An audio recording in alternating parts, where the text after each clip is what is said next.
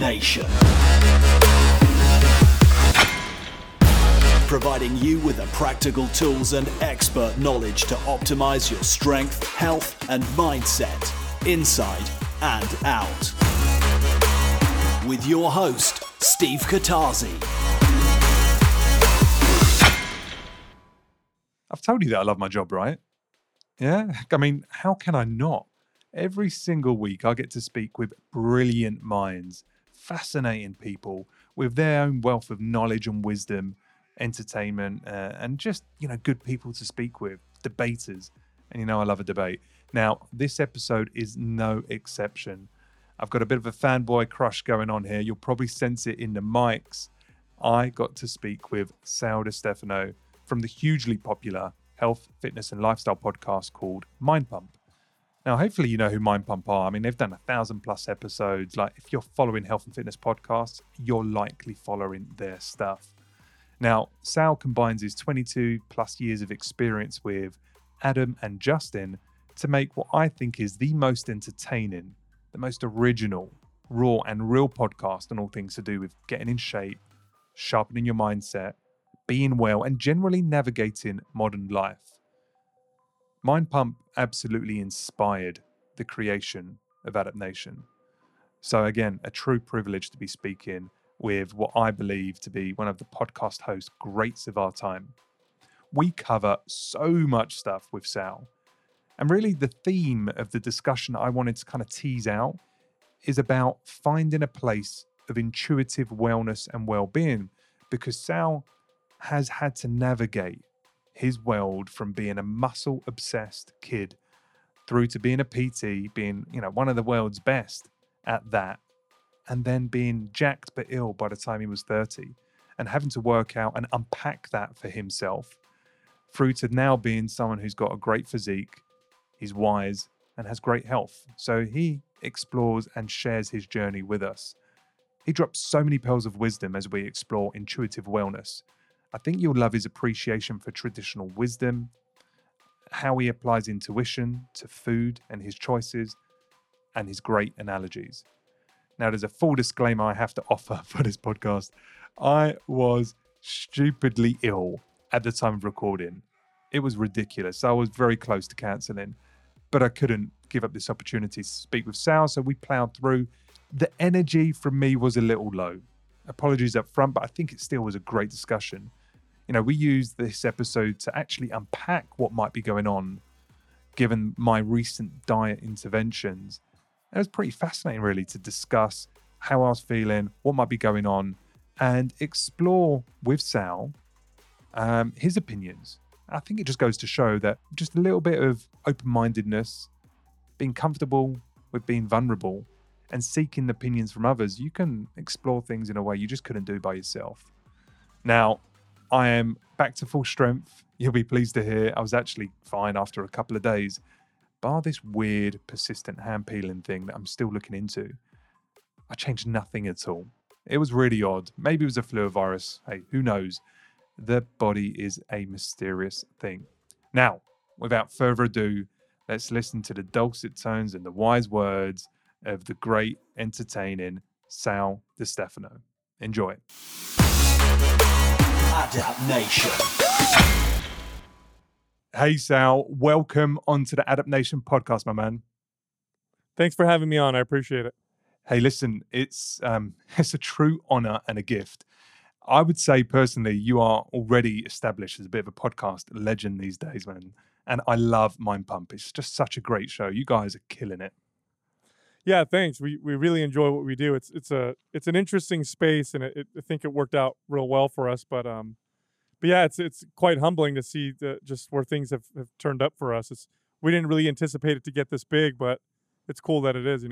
Yeah, and I think you're inspiring a bunch of new podcasts popping up. I know you definitely did that to me. Adapt Nation was created off of listening to a ton of Mind Pump episodes and just going, you know what? This is something that gets me going, gets me passionate. So yeah, I just wanted to thank you, Justin and Adam, from the bottom of my heart for just everything you do. You guys do fantastic work, and I just love the balance of humor and education. It is spot on. Oh, thank you very much. I mean, our goal with the show was to kind of shift the fitness industry more towards the positive. There's just so much bad information out there, and so much of the information is geared towards making people actually feel worse, and there are no real long-term solutions, and people aren't being honest.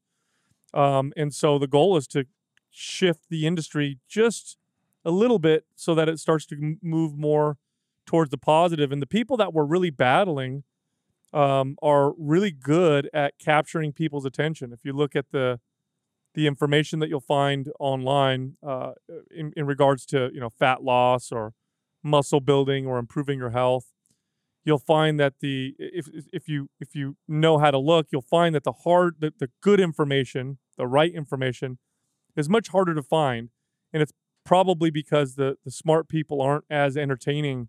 They're not able to capture information or capture people's attention as well as the charlatans, if you will. And so, knowing that, we have to kind of combine an element of entertainment with information so we could kind of fight fire with fire.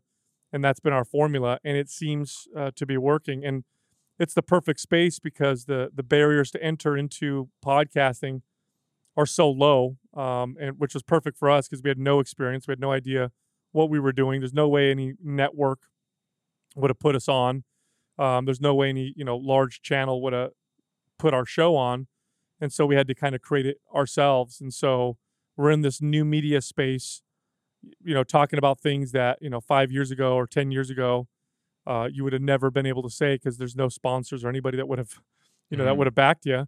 And so it just good timing, worked out real well.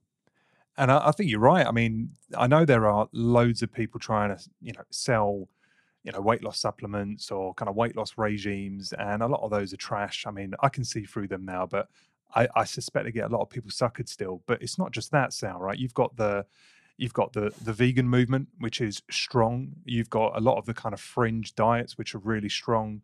You've got a lot of people that are driven by ego and profit, whether it be quacks or people, talking about really, really fringe, probably tiny aspects of, health and fitness or wellness, should I say.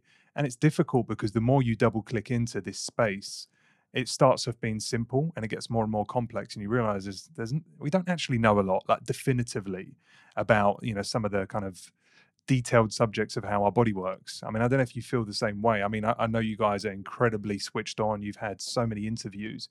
But do you still feel there's a kind of gap, there's an unknown still as it relates to wellness? Not so much like muscle building and kind of losing weight, but more like the wellness and health longevity side.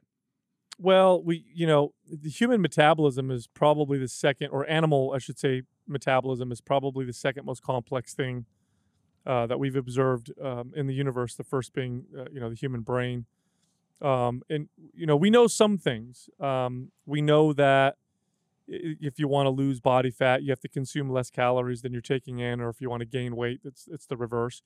We know that there are essential macronutrients, proteins, and fats. We know about vitamins and minerals that are essential. And as a trainer who's worked with people for 20 years, there are some truths that I've discovered, and some of the biggest ones are, if we're talking about helping people improve their health long term, really what we're looking at is modifying fundamental behaviors more than anything. It's not just about information. It's not just about eat less calories and eat these macros. It's about, okay, well, why is this so hard for you? And how can we get you to adopt behaviors where, good health and longevity are natural? It's something that becomes a natural part of who you are. Part of the challenges that we face today are just because of the changes in modern life. I mean, we're living in these kind of hunter-gatherer bodies that evolved for the most part in a completely different environment than the one we live in now. And one of them being, from the day we're born, we've probably had food in our mouths every single day. For most of the people in modern societies, we've never really felt hungry. We know what cravings are, but we've never felt real hunger. And all of our food relationships revolve around that. So, we eat because we're bored or stressed, or we eat because we're happy, or we eat because of the context. The foods that we value are usually valued for their hedonistic qualities. So when you look at the top selling foods or the foods that people choose to eat the most, the reason why we choose to eat foods the most, particular foods, is because they taste the best. They provide the most pleasure. We don't place a value on foods for the other things that foods provide us. And so we've got this really dysfunctional kind of pathological behaviors around food and around activity.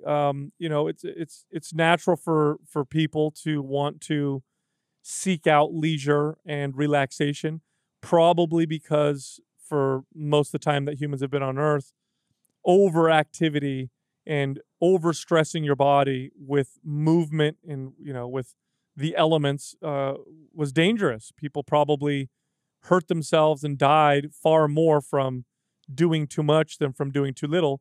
Today, the reverse is true. Today, people don't die from doing too much. They die from doing too little. So we have to kind of relearn how to have proper and appropriate behaviors and learn how to value them a little bit differently. Rather than valuing activity for its leisure and how good it feels, we're starting to learn to value activity for its challenge and for the physical adaptations that it provides us with. And we're starting to see some hints of this. You're starting to see the pendulum swing a little bit. The popularity of like obstacle course racing, for example, like these Spartan races or these Tough Mudders that are just hilarious. They're insane, right? The people climbing over walls and swimming across freezing water and running through electrical wires. You think, why the hell would anybody sign up for that? And I think the reason is that we're starting to realize we need challenge. We need challenge in our lives, physical challenge being one of them. And so people are kind of seeking it out. Like if you look at the people that sign up for those kinds of races, these are office jockeys, people who sit in front of a computer all day long, that do one of these events and realize it makes them feel really alive. But anyway, modern life is just presenting us with some interesting problems, and you can see the side effects of it. Like we've solved hunger, we've solved infectious diseases for the most part. People don't die from cutting their arm at the park anymore, like they might have 1,000 years ago when they would get an infection or whatever. We don't die from the elements like we used to. It's quite rare in modern societies for people to die from being too cold or too hot, or not having enough water or not having enough salt. That was a big one. I mean, wars were fought over salt. So we've solved a lot of these like major problems that have plagued us for thousands of years. But now we have these new problems, and the new problems are a little bit more difficult. They're a little bit more insidious. We're dying from having too much food, having too much leisure. We're dying because our bodies are weak and fragile because we pamper ourselves too much. We die from a different kind of stress. For most of the human history, I think the types of stress that killed humans was these really intense, acute forms of stress, like you lost, you have 12 kids, but you lost 7 of them, because of, fever or something like that, or because of dysentery, or, we don't have food. We haven't eaten for 3 weeks, or, we're in constant state of war or whatever. We don't get those kinds of stress like we used to, those acute, intense forms of stress that tend to be relieved. Like if you were starving for 2 weeks and then you got food, well, that's over. We got food now. The kind of stress we have now is this kind of moderate, constant stress, this, distraction forms of stress where like, I got a million things going on and I got this schedule and I got to pick up the kids and I got to do this and I got to do that. And it's this interesting form of stress that just doesn't go away and it wears our bodies down. So it's an interesting time right now. The cool thing is I think fitness and health, done properly, is the solution to all of this. I mean, if you look at fitness, for example, good fitness really revolves around daily behaviors and practices. People who make fitness a part of their lives forever, it is a part of their lives. Every day they do something that's active. There's a structure there. It's a part of their schedule that doesn't get removed. When you look at nutrition for people who are healthy all the time. You look at how they eat, there's a practice around it. It's a part of their personal culture. So these are the things that we have to learn, and fitness and health, I think, has the answers. We just have to be able to present it the right way, sell it the right way, not lie to people, tell them the truth. Changing behaviors takes a long time. It's difficult. You're not going to lose 30 pounds in 30 days if you do it the right way. If do it the long way, the way that's going to last forever. We hope to be doing that, and hope to be spurring people on like yourself to go that route as well in terms of presenting the right information. Damn right. I mean, a couple of things just to key off what you just said there, Sal. I'm guessing you've read *Sapiens* by Yuval Harari. No, I haven't. I've had several people though recommend. I have to read that book. You're like the fifth person now, so you need to read that. And then he's got 3 books. Yuval Harari. He's an Israeli historian, and he's fantastic. *Sapiens* is just brilliant. And then he's got a second book called *Homo Deus*, which goes through exactly what you've just said. Right? We've basically eradicated famine. We've eradicated war for the best part, and we've eradicated disease and like kind of epidemic for the most part, epidemic kind of viral infections. But now what we're left with is a new set of challenges. So I think what you're referencing is really this kind of concept that there's an evolutionary mismatch, big time for a lot of us, where our ancient bodies are trying to deal with very modern lifestyles of overconsumption and lots of distraction and lack of movement. And I agree. I think fitness and health discussion can get a long way there. And I think it's also a keystone habit, right? If you develop a structure around going to the gym, I know for me at least, Sal, that transformed everything for me. And I know it sounds ridiculous because a lot of people say that, and it just sounds a bit, goofy that, going to the gym has changed your life. But I guess it changed your life, and it's changed Adam's life, and Justin's. It definitely changed mine. It's one of those keystone habits that just keeps giving and cascading.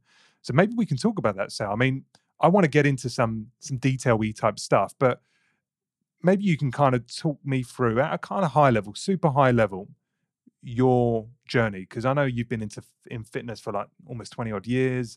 I know that you kind of obsessed about kind of bodybuilding as a youngster. Can you just paint that picture roughly? And then we will get into a couple of topics that I'd love to get your thoughts on. Yeah, absolutely. I started working out at a very young age. My dad had a weight set in the backyard, and I started picking up the weights pretty early. I would probably started messing around with the weights at around 12. I'd always admired strong bodies, muscle. And I was a quite skinny kid growing up, and so I had a little bit of an insecurity about my body. And so I looked at weights like this could provide the answer to some of my insecurities, and I'd also like to be one of these, strong men that I admire. My father was one of those types of men. By the time I was 14, I had a consistent weight training routine, and you're talking about how lifting weights changes people's lives, or fitness in particular, but in specific, resistance training. I think the reason why so many people find it's to be so life changing is because of the lessons that you learn through lifting weights. So it's not that I built muscle, and it's not that I got stronger and got fit that changed my life. I mean, that was definitely a part of it. I think it's the lessons that are provided through the process. It's really about the process. It's not the end result. It's not that I got a muscular body or anything like that. It's the process that got there. And you think about the lessons that you learn from it. Here I am, 14 years old, and I'm out in the backyard, and in the sun, and I'm working my ass off trying to accomplish something, and it's hard.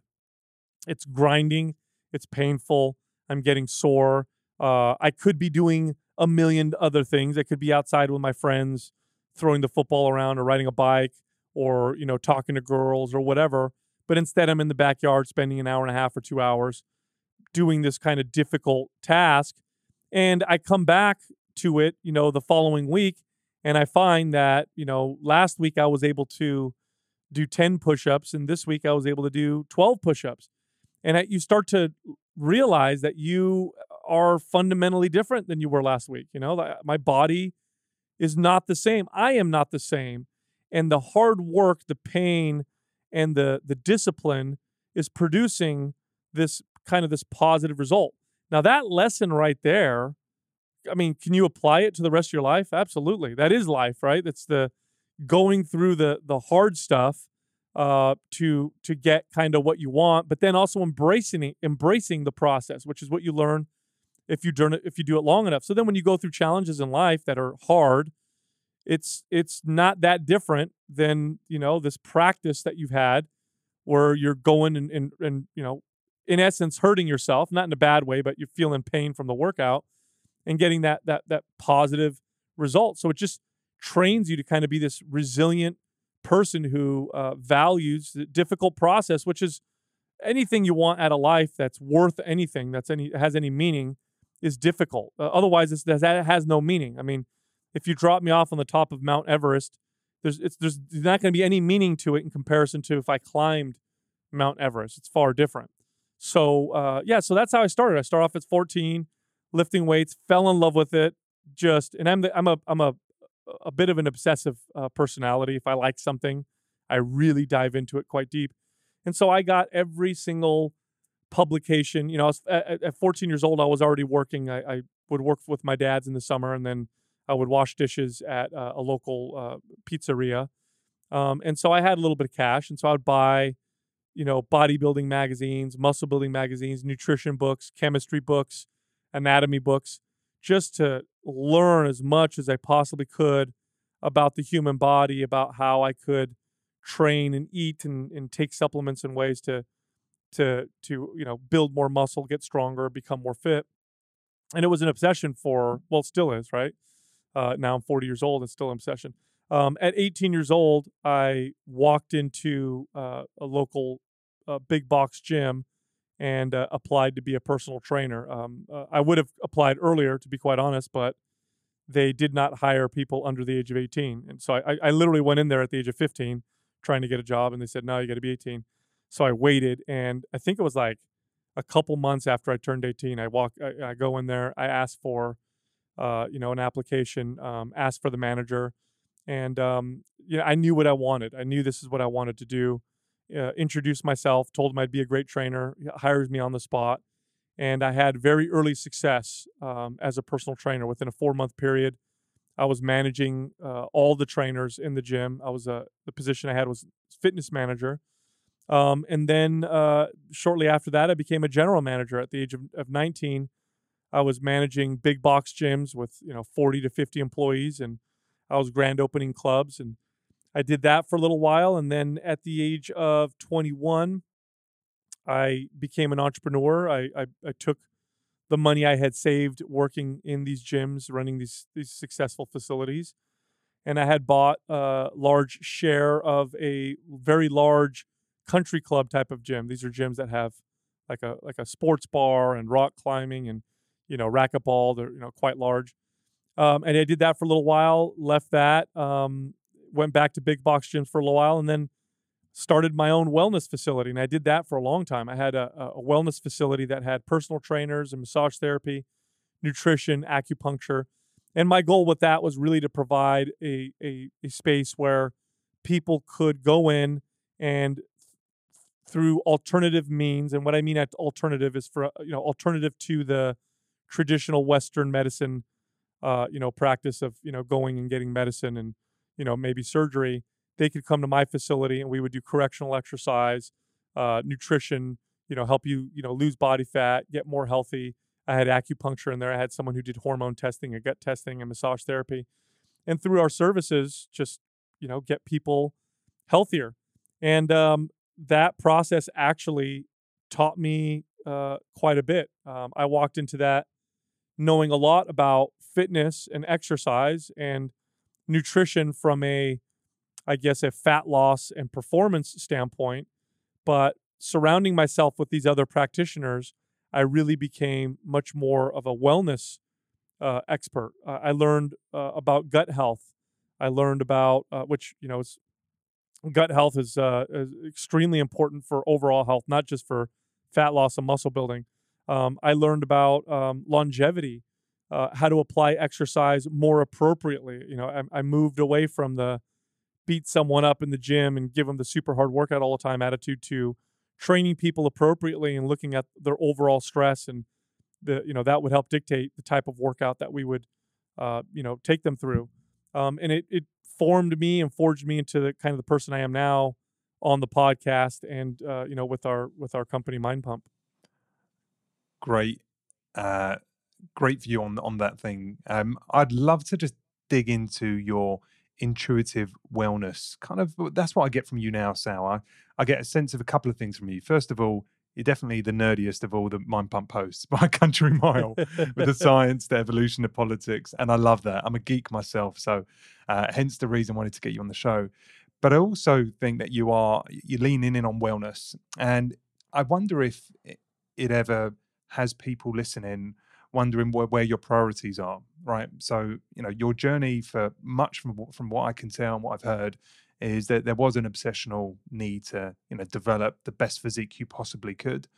And at some point, through some maybe health issues or what have you, you started to transition away. The question is, and I guess the question for a lot of your audience is, can you look great, have the best body you possibly can, whilst paying homage to optimal wellness, longevity, and looking after yourself? Are those mutually exclusive? Because I know you've transitioned away from not caring so much about how you look. I'm not saying you don't look good, you do, but I've heard you saying it's not important to you now.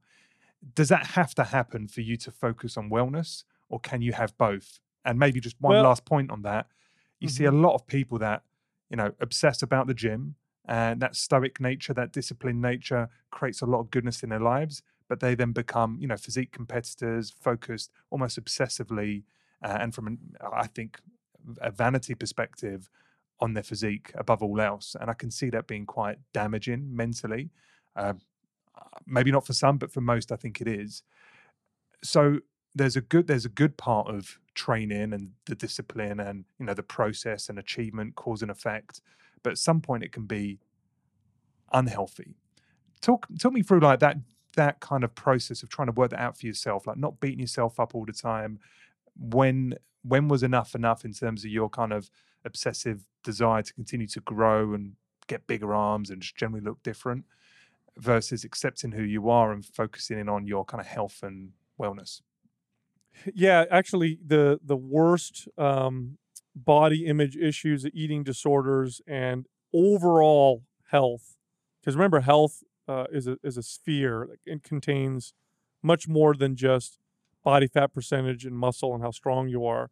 It includes your mental health, social health, spiritual health, which, by the way, science has now proven that all of those things are equally important. If you look at the world's blue zones where people live the longest, for example, the island of Sardinia off the coast of Italy, they have the highest concentration of centenarians, male centenarians in the world. And the females are not that far behind.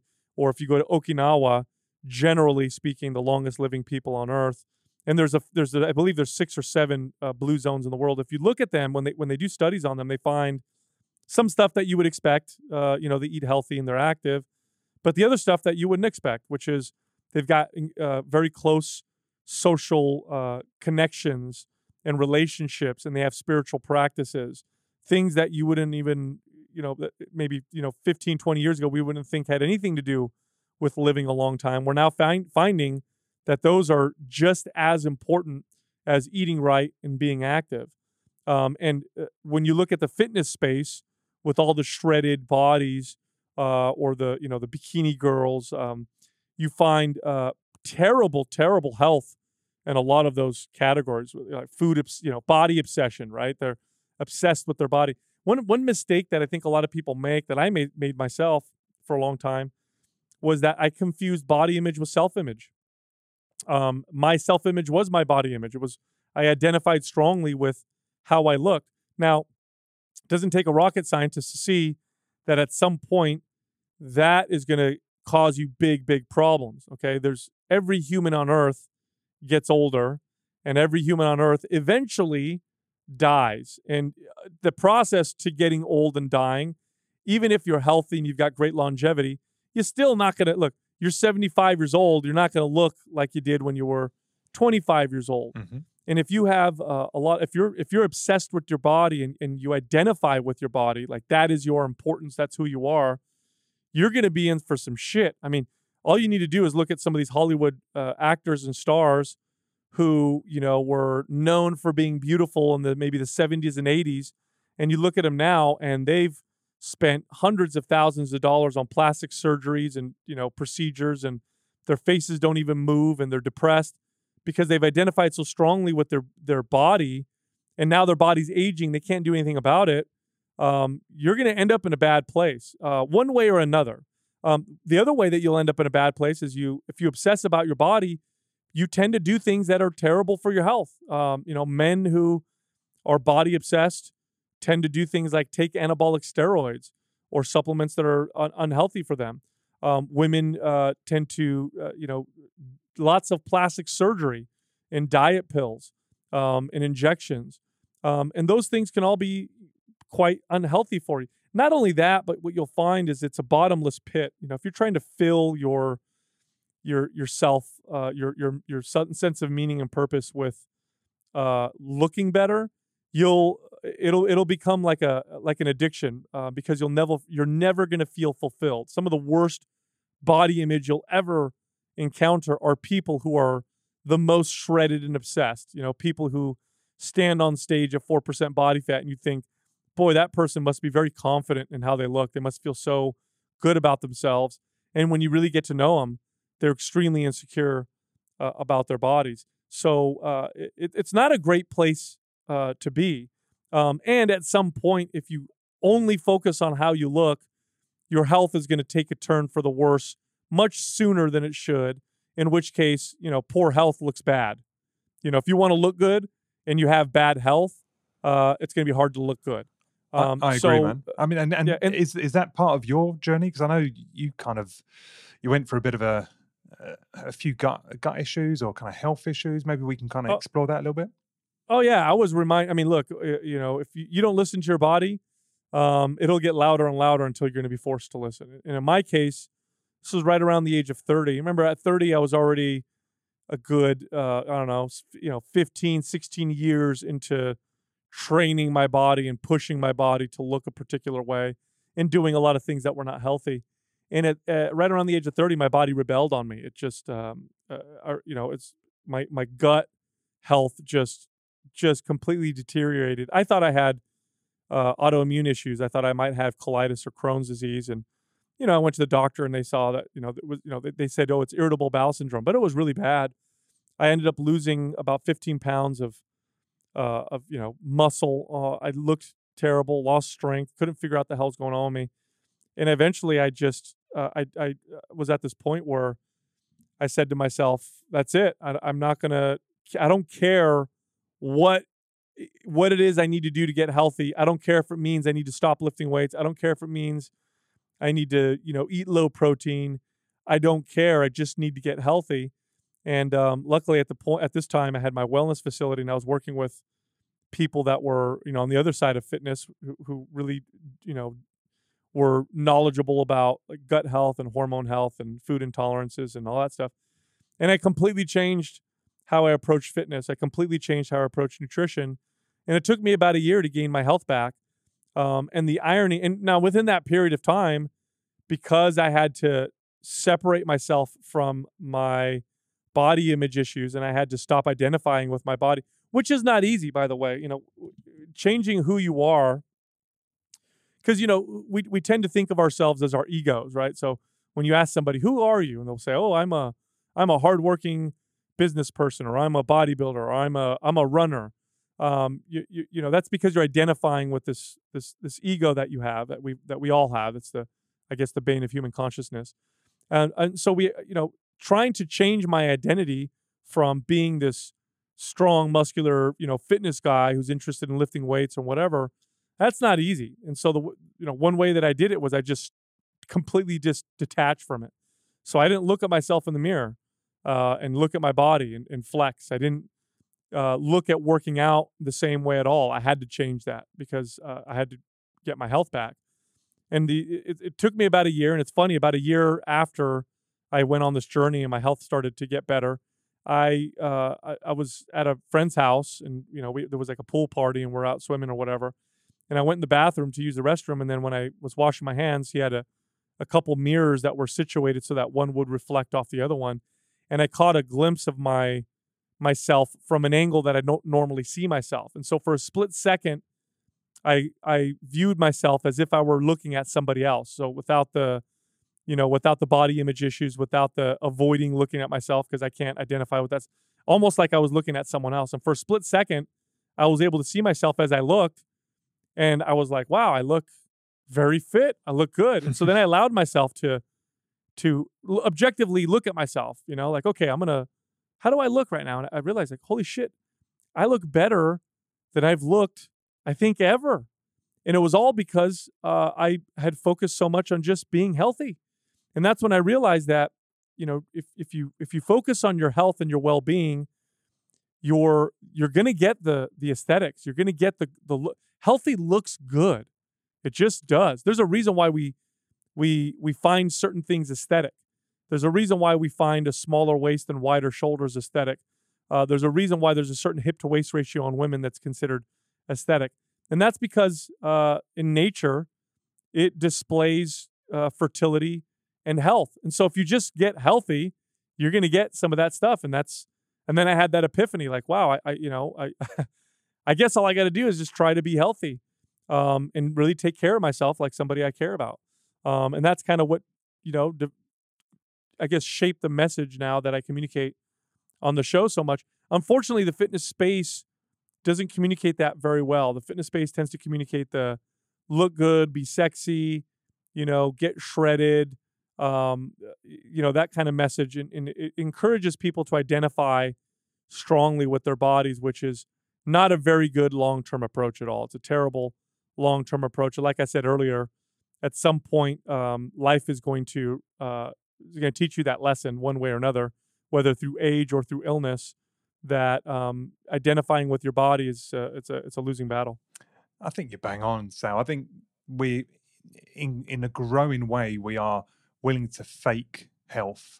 You just have to look at the filters, or the face editors, or the body editor kind of software you've got across Facebook now, plastic surgery, makeup, lighting, all that kind of stuff. We're willing to fake health because, as you say, health is sexy. That is really what attractiveness is. But like, just as an anecdote, I know quite a few people that have gone on the journey of being physique competitors, and you just see them the day before the show or the day of the show. They don't look healthy. You can see it in their eyes. Their eyes are distant and empty and blank. Their skin is almost like transparent. They're deep sockets, the eye sockets. You can see they're not happy mentally, emotionally, or physically. And I just don't think it's worth it. And I think that's probably the epiphany that you've kind of gone through, but not saying that you've walked away from having a good physique as well, right? That's still important to you too, right? Yeah, I mean, I still enjoy it. I still enjoy the way it looks. I enjoy looking at people who are fit. I enjoy the performance that it provides me, the mobility. But it's a side effect now. It's actually quite different. It's not the goal. I appreciate the journey, not the destination. But first off, there is no destination. If you constantly are chasing a look, you'll be chasing for the rest of your life. It's like that person who chases money. It's never enough. They'll always be chasing money. Versus the person who enjoys the process of being successful, who will never not be successful because they like the process, they like the work, they like the effort, they like the discipline, the behaviors. I enjoy eating a particular way, not because I enjoy the way it makes me look, but because now I've learned to value food for its other qualities aside from its hedonistic values.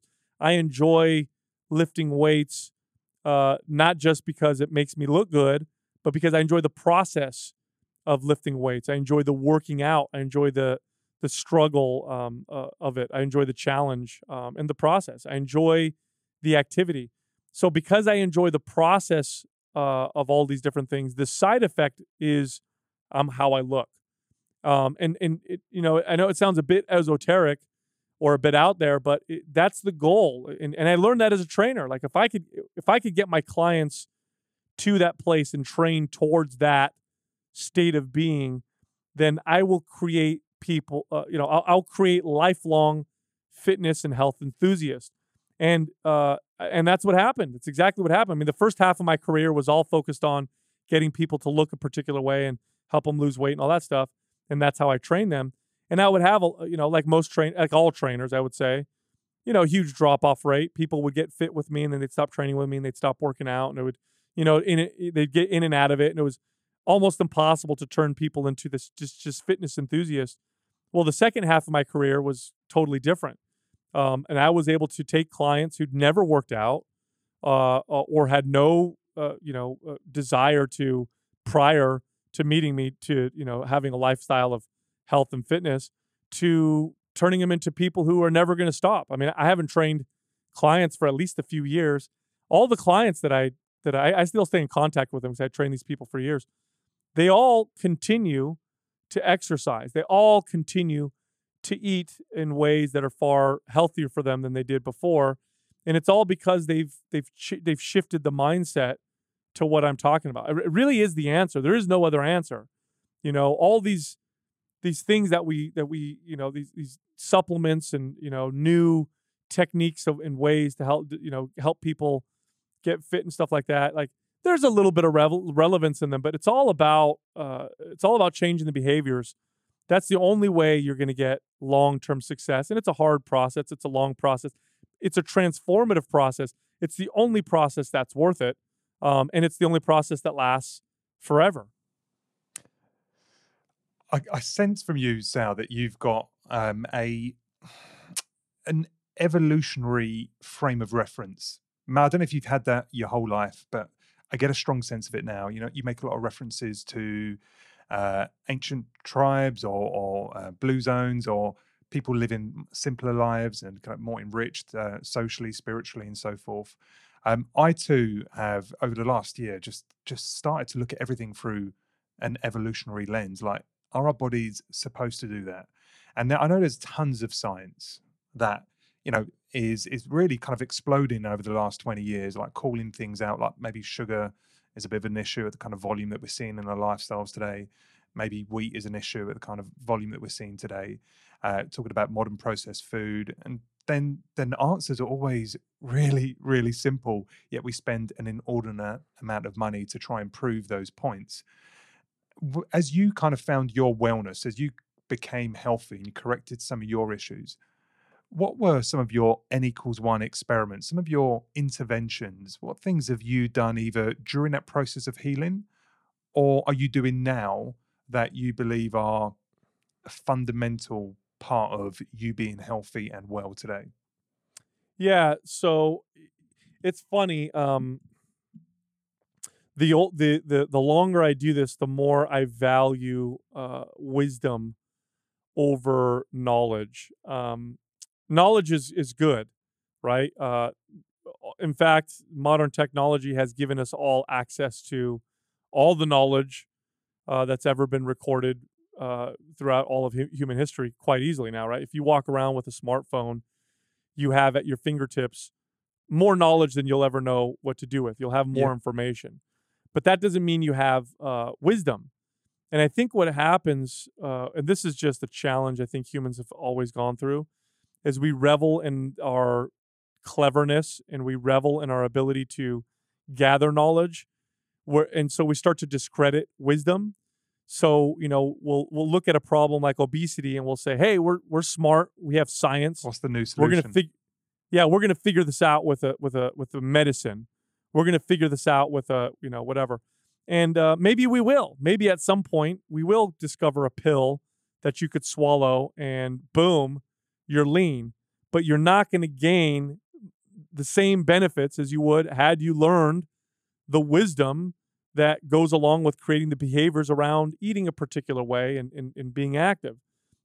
It's no different than, it's like the man who sits on the mountaintop and meditates for 40 years and achieves enlightenment versus somebody who takes a strong dose of psychedelics and takes a glimpse at enlightenment It's different. It's not the same. I think the person who sat on the mountain had gained lots of wisdom, and the person who took the psychedelic may have peaked at the knowledge, but has, none of the wisdom. So as I do this longer and longer, I value this. So an example, to give you a good example, would be the concept of, or the art, I should say, or the practice of fasting.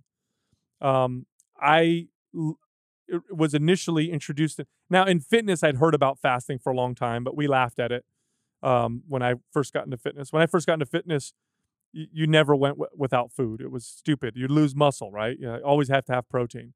And the only people that fasted were the hippies, the weirdos, the people on that woo-woo side or whatever.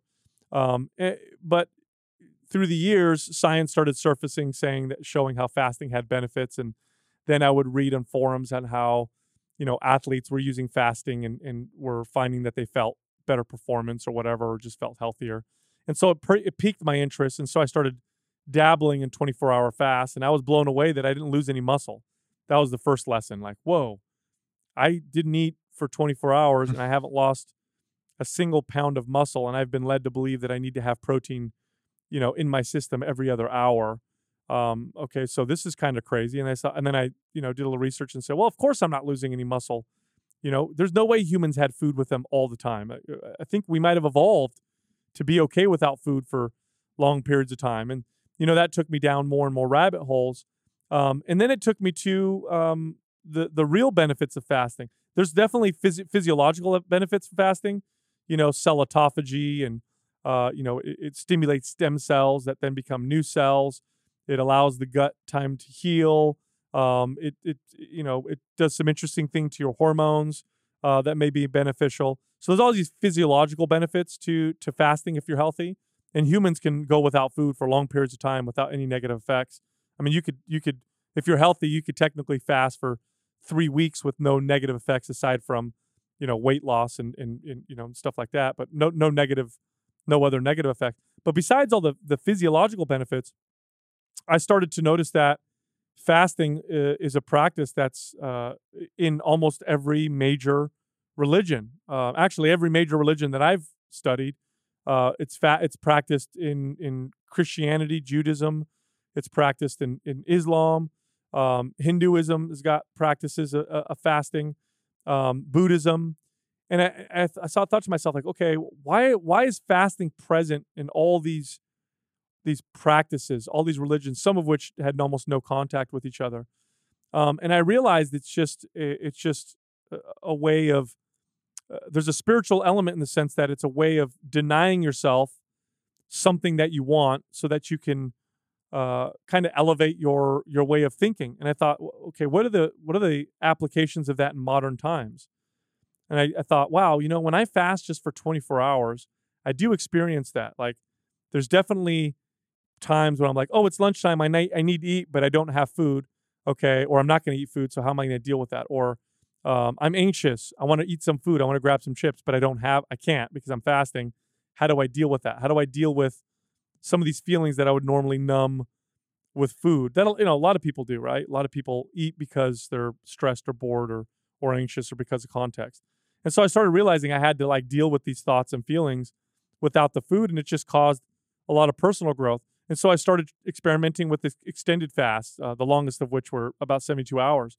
And I still practice them occasionally for those kind of, for lack of a better term, spiritual benefits. And then I started experimenting with fasting from other things like electronics, which now we're just just constantly on electronics. Try fasting for 48 hours, like no social media, no television, Very difficult. no nothing. But watch the growth that comes from it. Watch what happens. Or fasting from leisure. People are more apt to do this because of the fitness benefits, but there's spiritual benefits. Take your ass out on a 48-hour, grueling, hike where you're camping and hiking and you're roughing it, and come back and tell me that you didn't experience some growth. It would have been difficult. You probably wouldn't have, maybe not even liked the process of it, but when you come back, you're usually grateful. And so there's a lot of wisdom, I think, is far more valuable than knowledge. And so now I'm starting to look back at some of these old practices and teachings, and not necessarily emulating them, but saying, okay, why do they exist? Why have they been around for so long? And what can I learn from these? And so that's kind of where I'm at now with my process. And the fasting thing, and this is kind of a theme of my life at the minute, Sal. I don't know if you're on the same page. I had a podcast with my co-host yesterday, and we spoke about some habits that we're developing or working on or have completely nailed. And the theme that came out of all the things that I'm working on, plus his, was this sense of simplification. It was. I'm not saying I'm a minimalist, because I'm not. I still have a lot of junk in my house, and I still have a lot of things going on in my life. But there was this everything that I was focused on was about taking stuff away, even controlling my insatiable need for whether it be coffee or chocolate, through to getting more sleep, taking noise out of the system so I can rest more. And then we just went through the list, and it was all this theme of minimalizing and simplifying life. And I'm kind of getting to the point where the more I take away from my life, the happier I am. The more distraction, the more expectation I take away, the less I obsess about, fitting into this world perfectly right now in terms of the capitalist expectations. Hey, I'm not anti-capitalism, but there's much of that that's driven my life that has been perhaps misleading me down the path of assuming happiness when I get there. And actually, I've got that massive check. I've had a massive, financial year for me. And I'm like, yeah. And I found myself ringing the bell less and less and less. And I'm starting to pull that back and realizing, hey, those most precious moments are when there's almost nothing happening. And I think fasting is an expression of that. I don't know if you got anything to kind of key off on that concept. Is that No, you're 100% correct. I mean, luckily, it's so funny, right? We were just talking about, or I was just talking about these ancient teachings and spiritual practices. And I don't care if you're religious or not. You don't need to be religious. In fact, I have many friends that are atheists that will study these ancient religions because there's a lot of wisdom in them. And one of the most incredible things that ever developed for mankind was this concept that man has a soul, and that man is created in God's image, and that we all are special. And what that did, that led to the people respecting other people's liberty, which led to freedom, which led to capitalism, right? So here we are living now in a freer society than we've been in for most of human history, with things in place to protect our freedoms. And it creates these free markets, which then create this incredible prosperity. But there's another side to that. And the other side to that is, now we're in a position where we get everything that we want, right?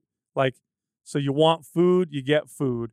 You want Mexican food, you got Mexican food. Chinese food. You want something that tastes like strawberries, you got that. You want leisure, you can create a life that revolves around leisure. We have entertainment, distractions, sex. We medicate ourselves with, caffeine and alcohol and substance. So we have all the stuff, but it's not providing us with meaning. It's just giving us what we think that we want. And when you start taking those things away, when you get to the point where you stop identifying with them, which is I think what you're talking about, right? Where you're simplifying your life. I believe that's where the true sense of meaning and purpose is. It's the detachment. It's funny. I was. Are you familiar with Beatitudes? The Beatitudes? No. Okay, so I'm new to this. I'm not a particularly religious person, but I've heard of these before. These are found in the Christian religion, and there's similar ones in other spiritual practices. There's similar sayings, but I'll read one of them to you. It's blessed are the poor in spirit, for theirs is the kingdom of heaven. Right. So I've heard that before. I've seen it on people's walls, and I always thought, like, that's kind of weird. Like, does that mean that poor people are blessed and rich people are not blessed? And I couldn't kind of figure it out. Well, I was watching this video with this very intelligent speaker who kind of broke them down and applied them, and he said, it doesn't mean that the poor are better than the rich, or they're going to heaven and the rich aren't. He goes, what it means is, blessed are the people who do not identify with money. So you can have lots of money, but not identify with it. It's not your worth. It's not your God. It's not your ultimate, pinnacle desire. You can be poor and worship money, and find that you're not happy. It's all about the non-identification with these things. So I think what you experienced by simplifying is you start to realize that you don't need all this shit, and you just don't identify it. You can still have it, but the fact that you don't identify it, you find this sense of kind of this meaning and this purpose. Same thing with power. Same thing with if you look at people who people can be powerful, have lots of influence, but not identify with it and have lots of meaning. Then you have people that identify with power. That's their God. That's what they worship. That's the thing that they drive towards. And you'll find people who are constantly seeking for that meaning.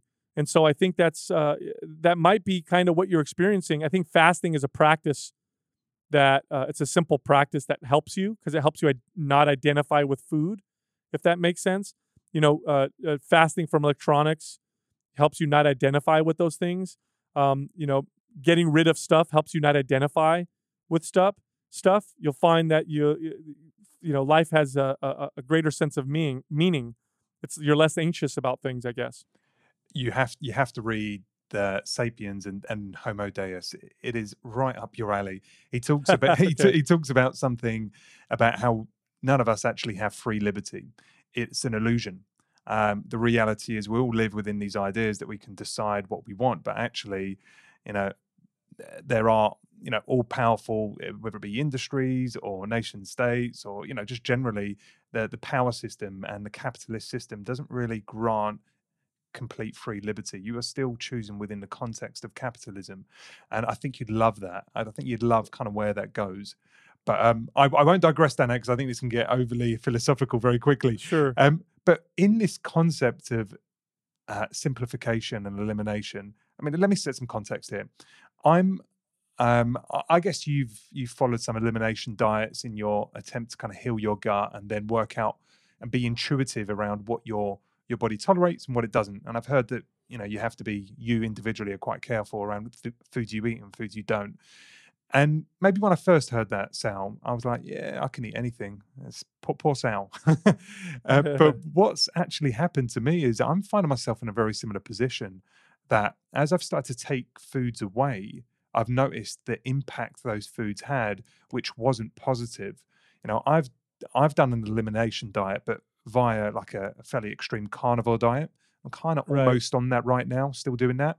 I've kind of not done pure play keto, but I'm fat adapted right now, doing low carb. I'm pulling stuff away from my diet.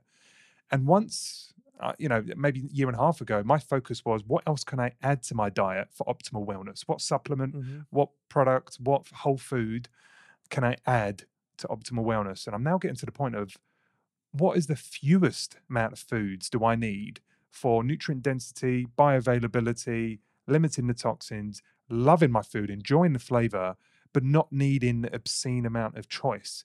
And the carnivore diet for me has helped me express and find that. But what it has done, and that's what I wanted to explore with you in doing this carnivore diet, I'm probably about 6 weeks in right now, and it's not pure play carnivore, it's meat dominant though.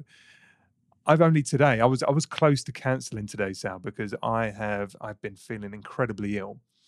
And there's this concept of oxalate dumping. I don't know if you're familiar with oxalates, but it feels like, given all the things that are going on with me, like I'm dropping a bunch of kind of stored toxins in my body. It feels like that, at least anyway. There's a whole set of symptoms that are coming out when I was asymptomatic prior to starting this.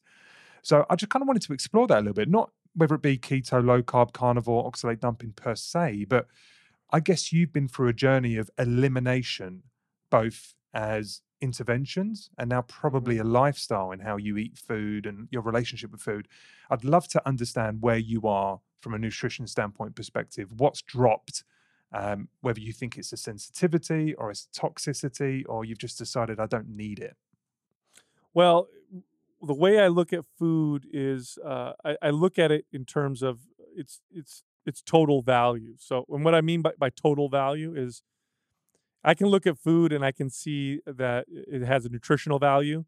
So this food has, macronutrients. It has micronutrients. It's got, maybe, antioxidants that are present. Special compounds that may provide me with health benefits. Essentially, all of the nutritious benefits of that food and how that food affects me physiologically. There's also an emotional value, oftentimes that's tied to food. If my mom makes a homemade dish that she made for me when she was a kid and she makes that for me now, I'm going to place a high emotional value on that food because it's going to remind me of when I was a kid. It's my mom making it, so there's that kind of value. There's also a hedonistic value that comes from food, which is a value. I think people place too much value on this particular value, but it's there nonetheless, and it's something that can be good for you. And that's the pleasure of eating the food, of consuming the food. How good does this make me just feel because of the taste or the mouth feel or just the enjoyment of eating this type of food? So I look at foods for those at all of those different things, and I weigh them out. So let's say I'm at a birthday party and they're serving cake, and I look at the cake. Now I'm not sitting there doing this manually. This is all natural now. But at one point, I had to sit there and think about these things. So they'll serve me a piece of cake, and I'll think to myself like, okay, high in the hedonistic value, very very high hedonistic value. Obviously, eating this slice of cake is going to feel really good, and there's some value to that. Emotional value, it's kind of high too. This is a birthday party. It's a friend of mine's kid. So, it's, we're kind of celebrating together. Nutritional value for me, and this is different from all these are different from person to person, so don't forget that. For me, nutritional value, not much. And it's probably going to affect my health negatively because I'm so sensitive to things like dairy and gluten. This cake having both dairy and gluten. So it's probably going to give me digestive issues. I'm going to get inflamed. I might not sleep well. And I'm probably going to feel pretty irritable the next day. That's just me personally because I tend to be sensitive to those things. And so based on all those things, I make my decision. Am I going to eat this or not? Now, most of the time it's no. Most of the time it's just not worth it if it's something that I'm really, really sensitive to and just something that I know is just not worth it. Like, sure, I'm going to enjoy the taste of it. Is that worth feeling shitty for the next day or two? Definitely not. And that's what I do when I look at foods. Now, what does that mean? That means that because I value foods for all of the values that they provide me, that more often than not, I enjoy eating the foods that make me feel good, even if they don't have the same hedonistic value. Yeah, I hear that. So in that moment, eating a plate of, spinach and broccoli and some fish, although it doesn't have the same hedonistic value, the nutritional value is so much higher, for me at least, that I'm going to want to eat the fish and vegetables over the slice of cake. And this is where people get kind of mixed up. They think, oh, I'm trying to eat healthy, but I really want to eat a cookie. Like, I want that cookie. And when you break it down for them, they start to realize that they don't. They actually don't want to eat it. They're acknowledging the hedonistic value of that cookie. Like, I know that piece of cake is going to taste really good and I'm going to enjoy it. But I also understand the full value of that piece of cake. And to be honest, I don't want it. So I don't have this battle. I don't have this battle within me that's like, ooh, I want to eat it, but I can't because I got to get lean. Ooh, I can't eat this. I can't eat that. It's literally, I don't want to eat that. And that's a great place to be. And that's where the intuitive aspect of nutrition comes from. But here's the deal with it. It's a long process. You have to work through this process to get yourself there. There's different stages of learning. And before this can become an unconscious competence that you have to go through the process of being consciously incompetent. You have to first realize that you don't know any of this stuff. And then you have to consciously be competent. That may require you to do things like track your macros and, pay attention to the nutritional value, do the elimination diet so you can start to realize how foods actually affect you. because I think a lot of people don't really realize these things until they take them out and then reintroduce them a couple months later. And then they realize, like, holy shit, that bagel that I eat every morning for breakfast makes me feel terrible. I never realized it was making me feel this way, you know? So once you get to that point, then it becomes much more intuitive, where I either want something or I don't. You know, it's as easy as that. If I eat a burger, it's because I want the burger, and I know now intuitively the costs and the benefits. When you see me eating what looks like a very healthy dish of maybe what someone might consider boring because it doesn't have the same hedonistic value, realize I want to eat that. I'm enjoying that food because I've understood its total value. And so that's the process that I think we can kind of educate people on. And if people can go do that if they're willing, because it does take time and there's a lot of hurdles. If you do that process, you'll find that eating healthy really just becomes just the way you eat, and it's not about I can and I can't and restrict and I have this constant battle with myself. It's just, this is how I eat.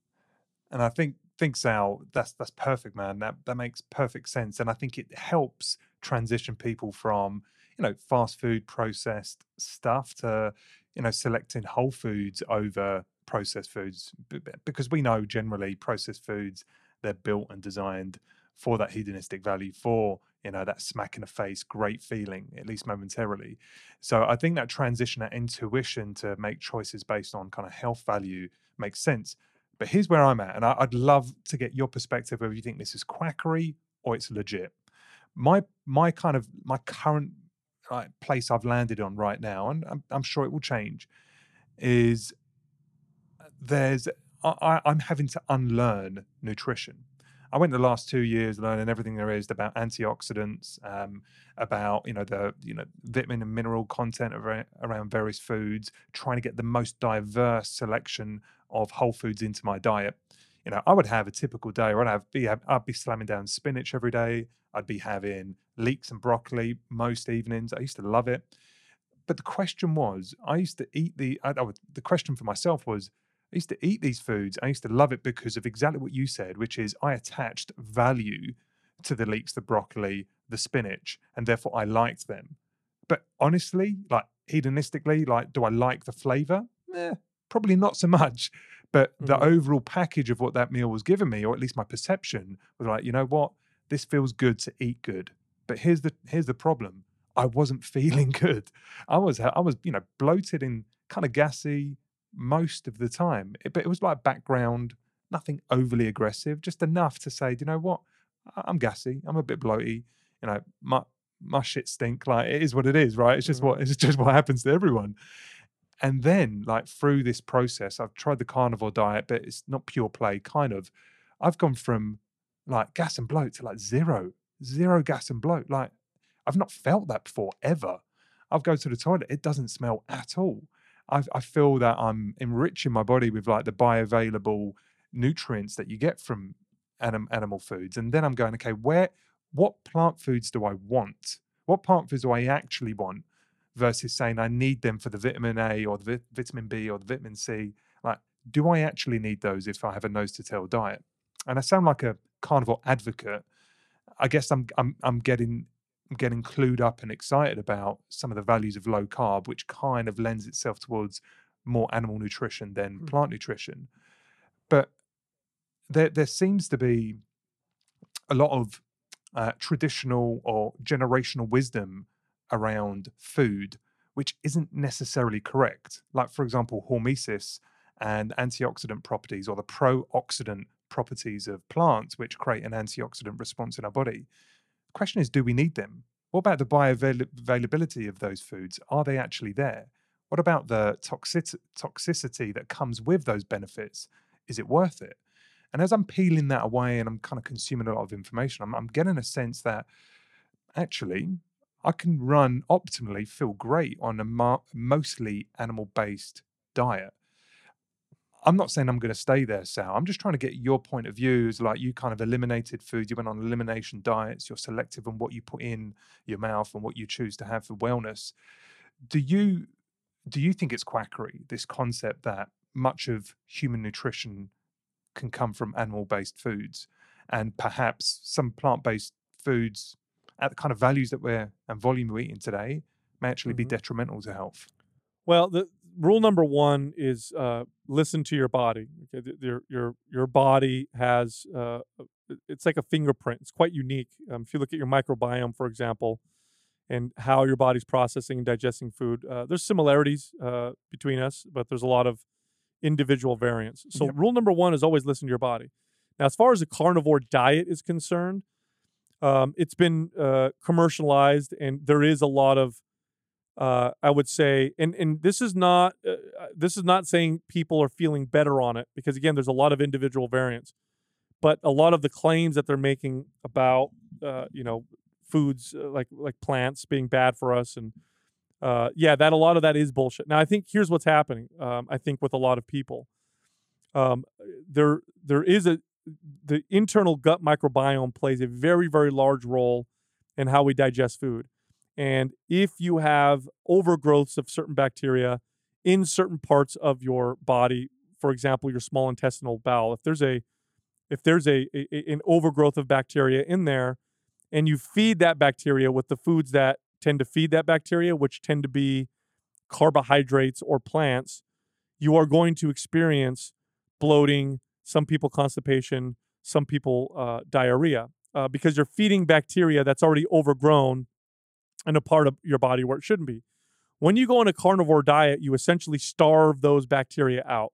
Now, a couple things that happen. One, that bacteria, a large part of it dies because it doesn't have food, but some of it actually goes and hibernates, and it hides. And so you'll see people who go on carnivore diets, reintroduce foods, start to feel okay, and they're like, oh, I solved the problem. And then the symptoms come back, and they go carnivore, and they say, I knew it, plants are bad for you, you just got to eat carnivore. No, the problem was that they weren't able to really treat some of these bacterial overgrowths. The other question is, what's causing these bacterial overgrowths and this dysbiosis in the first place? And that's a big question, and that's quite individual. And that I can't answer on a general basis. That would be something to be done on an individual basis.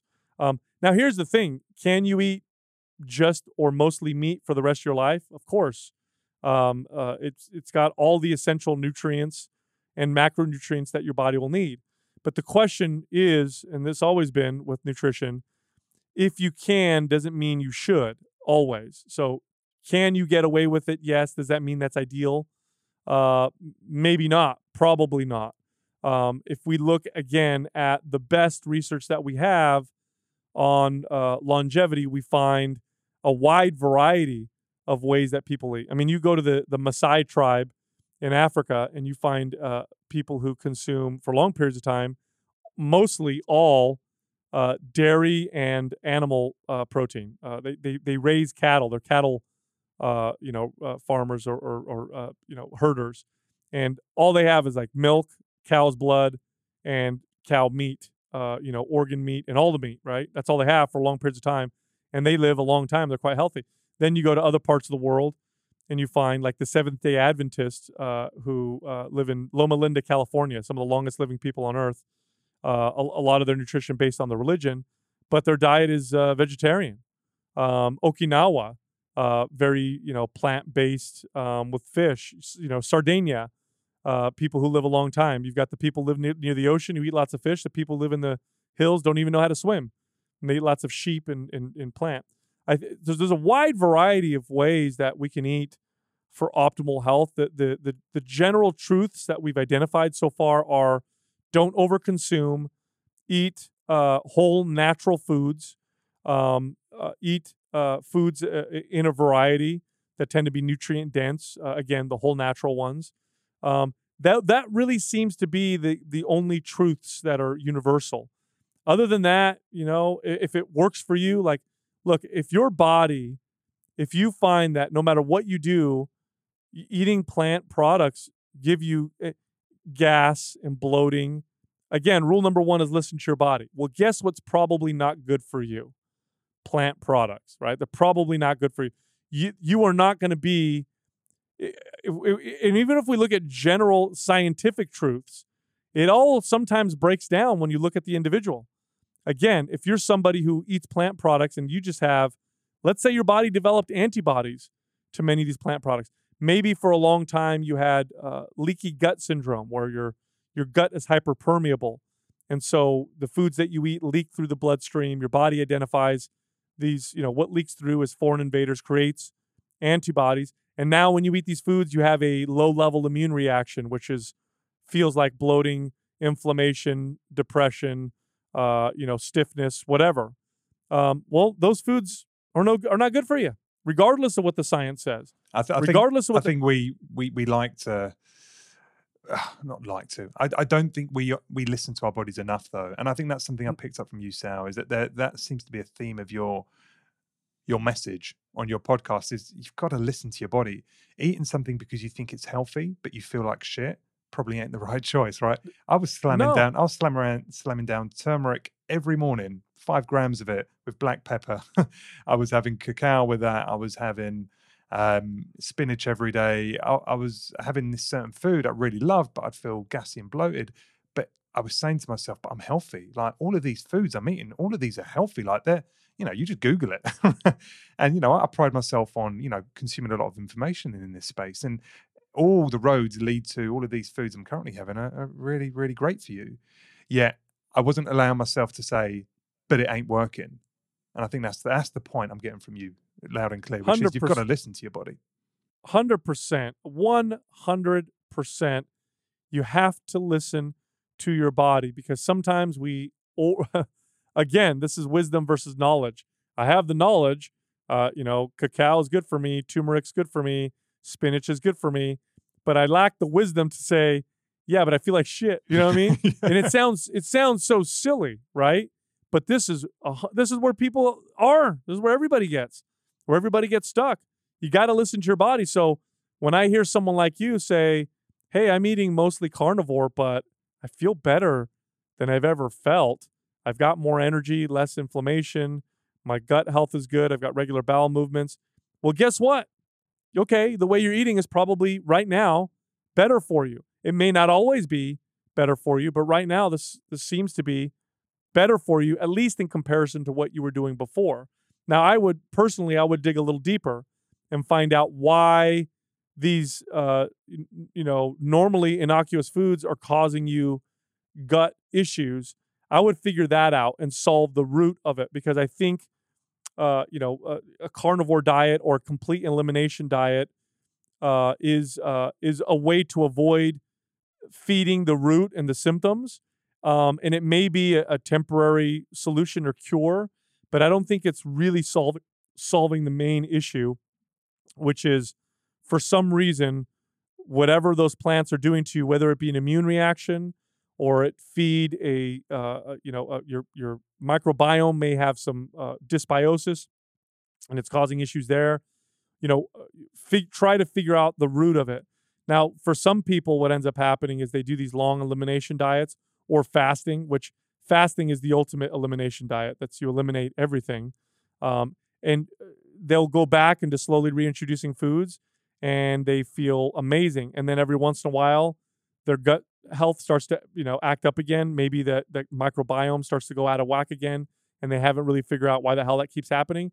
And so they use the fasting or the elimination diet as a treatment, which is a great treatment. I do this. If my gut is off, I'll do a 48-hour fast, and then reintroduce foods. And usually when I do that, I'm back to normal. You can also use certain herbs to treat some of these things. There was a large study done on SIBO, which is small intestinal bacterial overgrowth, which I surmise is probably the cause of a lot of people's gut issues, if not a majority. And it's hard to identify, and then it's hard to treat. It's hard to identify because it just presents itself as gut problems, and so you're trying to figure out what the hell's going on. You have to go do specific tests. But they found in these studies that the traditional way to treat SIBO was with antibiotics. Well, they compared antibiotics to classic herbal formulas for treating SIBO. And you know what they found? The herbal treatments were as or more effective than the antibiotics. So now we have this kind of natural, old, way of treating. And these herbs have been around for thousands of years. People have been using them for thousands of years for gut problems. Well, we're finding that they actually do a damn good job of killing off, this bacterial overgrowth that happens in the small intestines, and people can treat themselves for SIBO safely and quite effectively through these herbs. So I would look a little deeper and see. We had Michaela Peterson on our podcast a while ago, and she's a huge carnivore advocate. And I'm not going to deny that she's far healthier eating this way. Here's somebody who had, battled with terrible clinical depression and autoimmune types of arthritis that caused her to require 2 joint replacements. And now she eats carnivore, and I believe she's off of her medications, feels amazing, has no more pain. The joint degeneration has stopped. Now, I think there's a root that we should be looking deeper into. I don't even think we have the answers, so I don't think we have the solution to it. Maybe we will at some point. But for her, how the hell are you going to argue that carnivore diet isn't healthy for her? You can't. It's obviously the best diet for her. Yeah, I agree, man. I've heard, obviously, her dad's story as well, and I've had Paul Saladino on. And if you haven't spoken to him, he's definitely worth checking out. Dr. Paul Saladino, and as well as Sean Baker, which I know he's kind of making waves at the moment on the carnivore thing. And I completely agree. I think the complete avoidance of plant products is not necessary. But I think maybe what we've fallen into is, one, dogma that all plant foods are great and therefore get loads of them, and 2, immediate, constant, worldwide availability of all of these plant foods, when in actually, seasonally, you wouldn't have had them for too long. You wouldn't have had spinach all year round, but when people are knocking out spinach smoothies every morning, they're kind of loading up their body with some anti-nutrients, and through time that can cause them some problems. So I'm not saying plant-based foods are bad. I'm just saying I think we've lent too far into them, and I think we're seeing that through some of our health conditions and some of our kind of sensitivities and issues. Some people are exacerbated more than others. Yeah, maybe. I don't think they're all created equal, though. The crops that we overproduce or rely on are like a few. Yeah. Corn, wheat, soy. Those are like the main crops that we tend to grow. And if you consume processed foods, they're going to contain one of those as their main ingredient. But again, humans we're omnivores and we're opportunists, and so I'm sure there were long bouts of humans just consuming plant-based foods because that's what was around. I mean, think about it this way, okay? If you're a hunter-gatherer and you find some plants to eat, or fruit or nuts, you're going to eat that. You're not going to say, I can't eat that because I need to eat more. I need to go risk my life and hunt this animal. Hunting was quite dangerous. And there's societies that live long periods of time that are plant-based. And I'm not making an argument against eating a meat-based diet.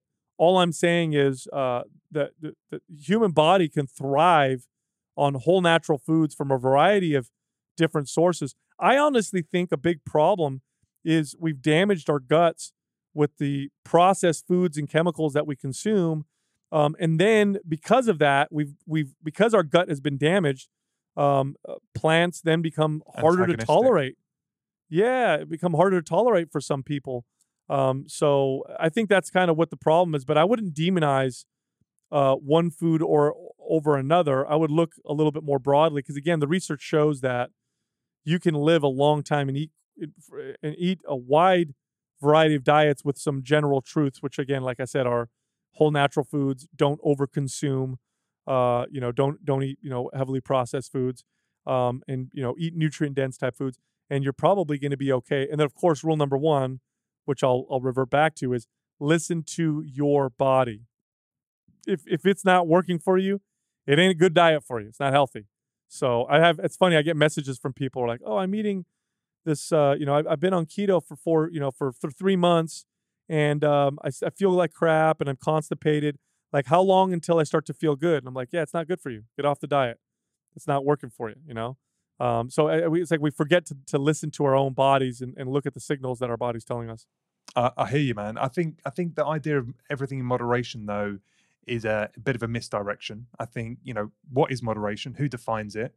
How much for you? How much for this this Right. location, and how much turmeric should I have in moderation? Was I having too much? Was I having spinach? No, 100 grams worth of frozen spinach every day. Was that too much? I don't think we understand what too much is, whether it be at an individual level or generically. And I think with this obsession for healthiness, and I'll put myself in that camp, Sal. I've been leaning in on like trying to be optimally healthy, and I would just continue to chuck in more and more things into my diet because there's a purported health benefit. I may have been overburdening my body with things that Totally. I didn't need to have every day. But I think that's I'm not alone in that. And I just wanted to kind of give you this last anecdote. I said to you just before we started this call, I was almost going to cancel this today. So I've been on this carnivore diet, or as I say, kind of meat dominant diet. Been feeling really great after the first couple of weeks of adapting. And all of a sudden, last couple of weeks, I've just been slammed to the floor. My hands are peeling.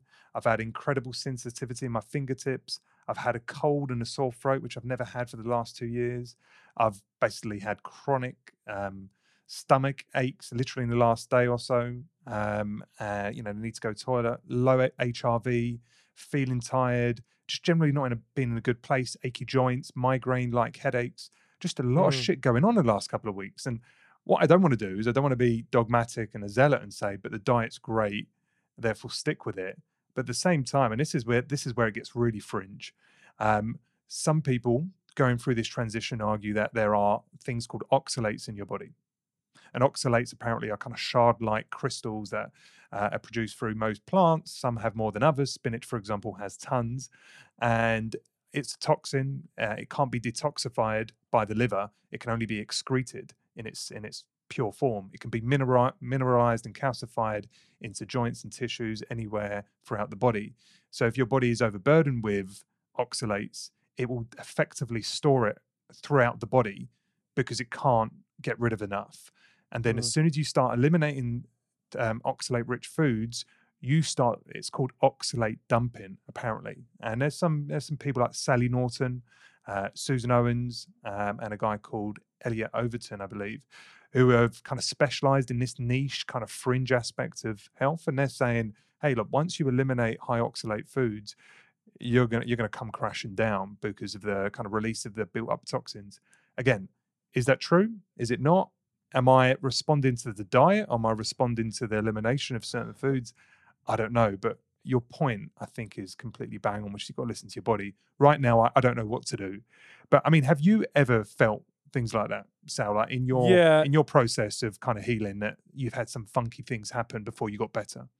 Yeah, those are a bit. I'm now. Here's the thing. I want to, be clear. I'm not a doctor, an expert on this, but I will say this: that oftentimes, especially in regards to diets, there's a dogma that surrounds them, and they'll explain away why people may feel bad with explanations that there may be some truth in them, but oftentimes it's not. Like, okay, here's the deal. What you're hearing right now about the carnivore diet, like, hey, stick with it. Your body's just getting rid of, in this case, oxalates or whatever. Sounds like veganism, huh? It sounds like all of them. Your body's getting rid of toxins. Oh, it's just you're releasing toxins. Don't worry about it. It's die off. Don't worry about it or whatever. How long have you been doing this diet? It hasn't been that long. It's been about 5 weeks or so. As I say, I am having plant food. I've increased animal products. I've reduced much of my plant product down to minimal amounts. And yeah, I'm just starting to feel a bit funky now. So hey, I agree. It might be dogmatic. It might just be. Are you taking a multivitamin? Yeah, I'm taking multivitamins, probiotics still. I'm looking after myself. I was always healthy. I prided myself, Sal, on being healthy. And I still feel healthy. But this episode over the last couple of weeks is like, what's going on? Is it the carnivore diet not built for me? Or is there something going on which is a transition to a healthier place? I don't know. I'll let you know in the next couple of weeks. Yeah, I mean, the first thing I would look at would be a nutrient deficiency. So I don't know what the quality of your or the multivitamin you're taking. But the first thing I would look at it would be, am I having a nutrient deficiency? So examine if that may be the case. You could supplement with, you could try eating a piece of a citrus fruit and see if that changes how you feel.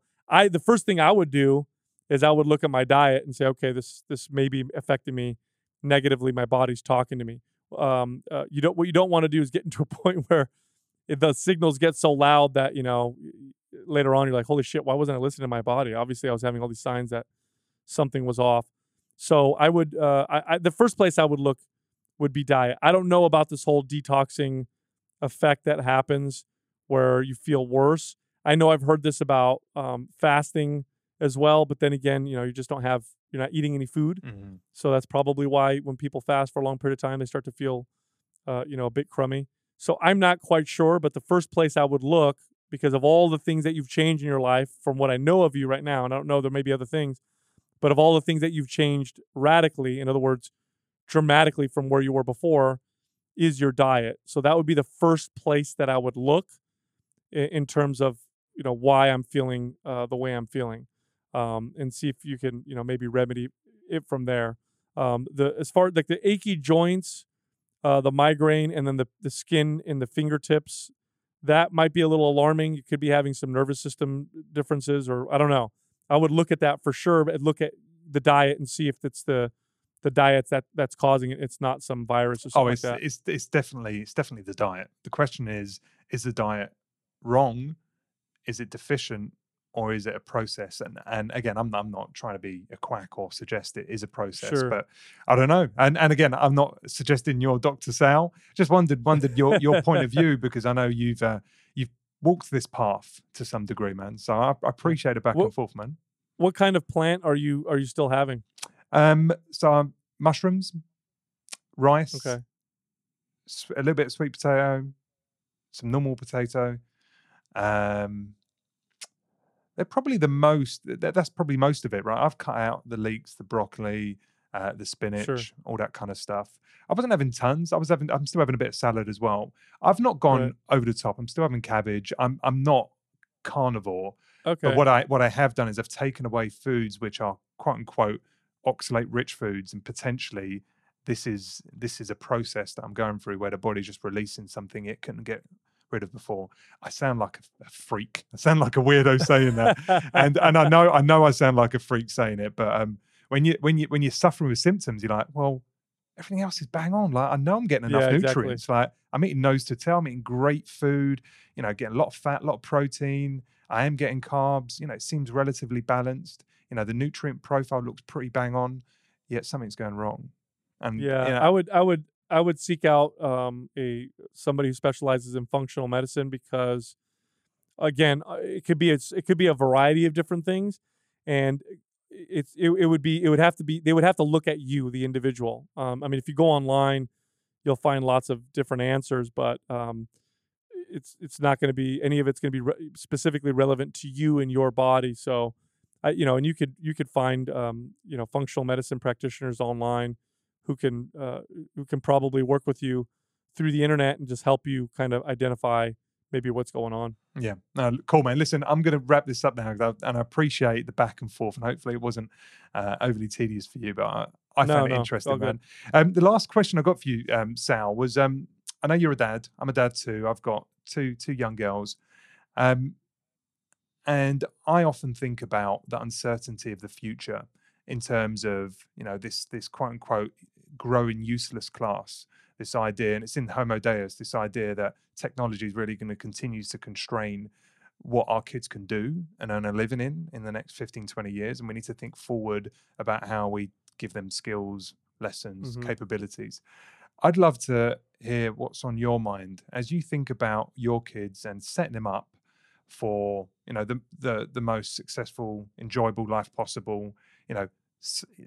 Navigating mental health issues that we know are continuing to kind of grow in our culture today. What are your priorities and your duties that you're kind of working on to give your kids the best chance in what is an increasingly uncertain world? Well, I think some of the same old rules still apply even today. I think, and studies will support this, but I also believe this to be true, that an environment with lots of structure, appropriate discipline, and lots of love is the best environment for a child to grow up in. And studies will support this, where when children have clear structure and rules that are enforced, where you don't bend on certain things, so that they know that there's a certain level of discipline, but also they always, always, always know that they're loved, both through, verbal, affirmations, but also through, kissing them and hugging them and letting them know that I'm there and supporting them. The big challenge I see for this generation of children it revolves around technology. I think developing digital practices and digital wellness is imperative. Absolutely. Just like when I was a kid, processed foods really became massive, and those of us that are, who had parents who helped us develop practices around consuming food are better off than those of us who had parents who just let us eat whatever we wanted with no practices. I think the same is going to be true for the use of electronics. So you have some families whose kids just have, just free access to their iPads or phones or YouTube, or video games. And then you have parents who are put structure and limits and teach their children, digital practices for better wellness. That, I think, is going to be the big one for the future. I think the future is it's already like this now. Like, it's very tempting to be constantly distracted by our electronics, and you have to develop practices around it. Otherwise, you're going to be consumed. We're seeing a spike in depression among the youth that we've never seen since we've been recording this. A dramatic spike in depression, and suicides now are following. And yet these kids have more stuff than ever before.